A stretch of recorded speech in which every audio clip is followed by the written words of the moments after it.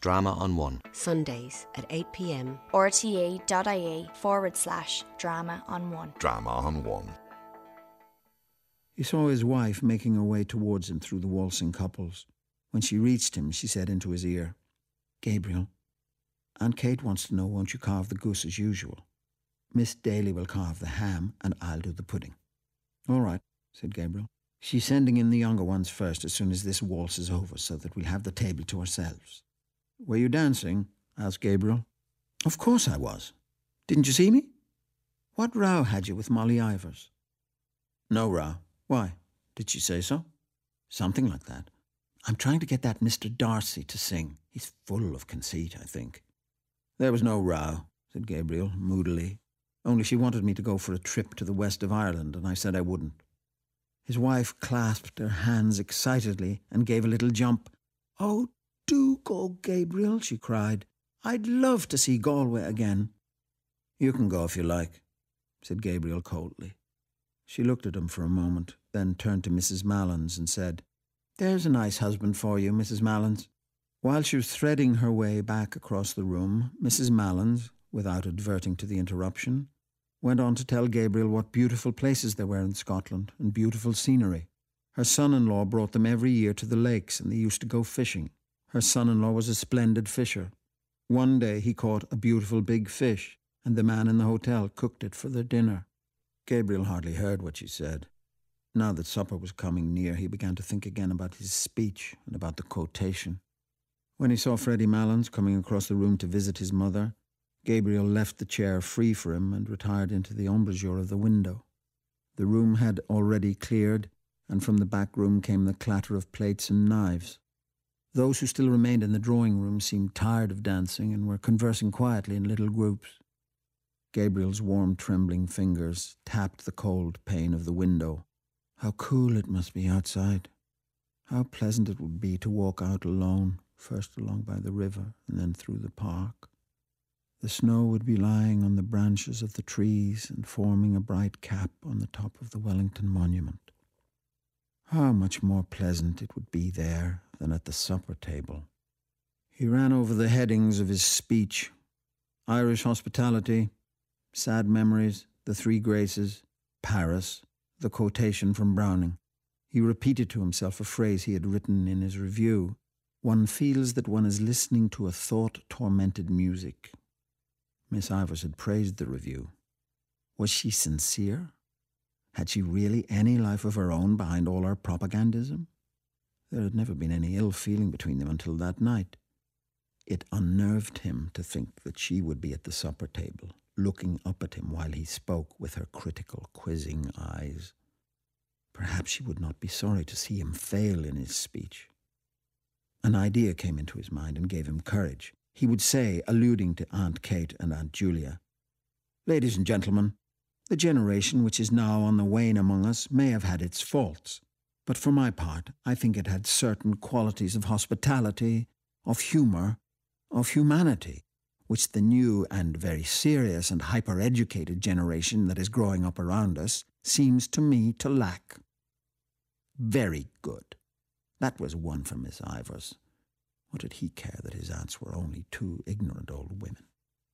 A murmur in the room attracted his attention. Mr. Brown was advancing from the door, gallantly escorting Aunt Julia, who leaned upon his arm, smiling and hanging her head.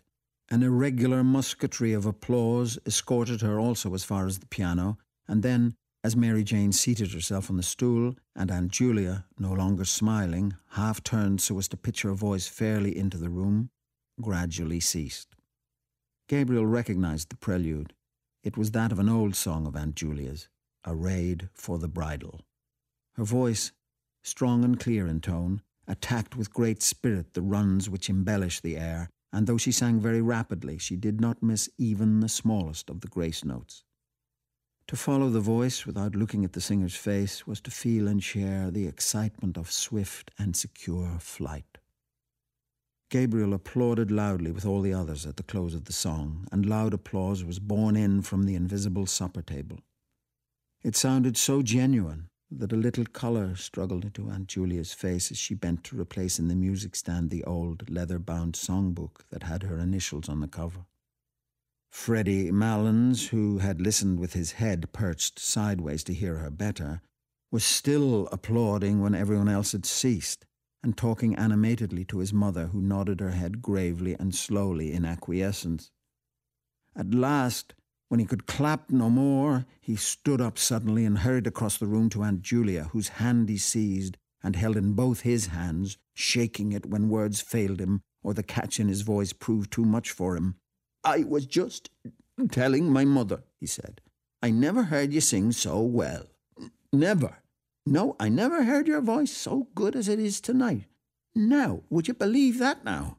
That's the truth. Upon my word and honour, that's the truth. I never heard your voice sound so fresh and so clear and fresh. Never." Aunt Julia smiled broadly and murmured something about compliments as she released her hand from his grasp. Mr. Brown extended his open hand towards her and said to those who were near him in the manner of a showman introducing a prodigy to an audience, "Miss Julia Morkan, my latest discovery." He was laughing very heartily at this himself when Freddie Malins turned to him and said, "Well, Brown, if you're serious, you might make a worse discovery. All I can say is I never heard her sing half so well as long as I am coming here, and that's the honest truth." "Neither did I," said Mr. Brown. "I think her voice has greatly improved." Aunt Julia shrugged her shoulders and said with meek pride, 30 years ago I hadn't a bad voice, as voices go." "I often told Julia," said Aunt Kate emphatically, "that she was simply thrown away in that choir. But she never would be said by me." She turned as if to appeal to the good sense of the others against a refractory child, while Aunt Julia gazed in front of her, a vague smile of reminiscence playing on her face. "No," continued Aunt Kate, "she wouldn't be said or led by anyone. Slaving there in that choir night and day. 6 o'clock on Christmas morning. And all for what?" "Well, isn't it for the honour of God, Aunt Kate?" asked Mary Jane, twisting round on the piano stool and smiling. Aunt Kate turned fiercely on her niece and said, "I know all about the honour of God, Mary Jane, but I think it's not at all honourable for the Pope to turn out the women out of the choirs that have slaved there all their lives and put little whippersnappers of boys over their heads. I suppose it is for the good of the Church if the Pope does it, but it's not just, Mary Jane, and it's not right."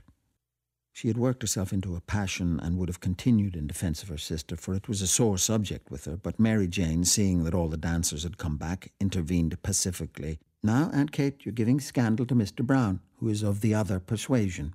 Aunt Kate turned to Mr. Brown, who was grinning at this allusion to his religion, and said hastily, "Oh, I don't question the Pope's being right. I'm only a stupid old woman, and I wouldn't presume to do such a thing. But there's such a thing as common, everyday politeness and gratitude. And if I were in Julia's place, I'd tell that Father Healy straight up to his face. And besides, Aunt Kate," said Mary Jane, "we really are all hungry. And when we are hungry, we are all very quarrelsome." "And when we are thirsty, we are also quarrelsome," added Mr. Brown. "So that we had better go to supper," said Mary Jane, "and finish the discussion afterwards." Drama on One. Sundays at 8 p.m. rte.ie/drama on one. Drama on One.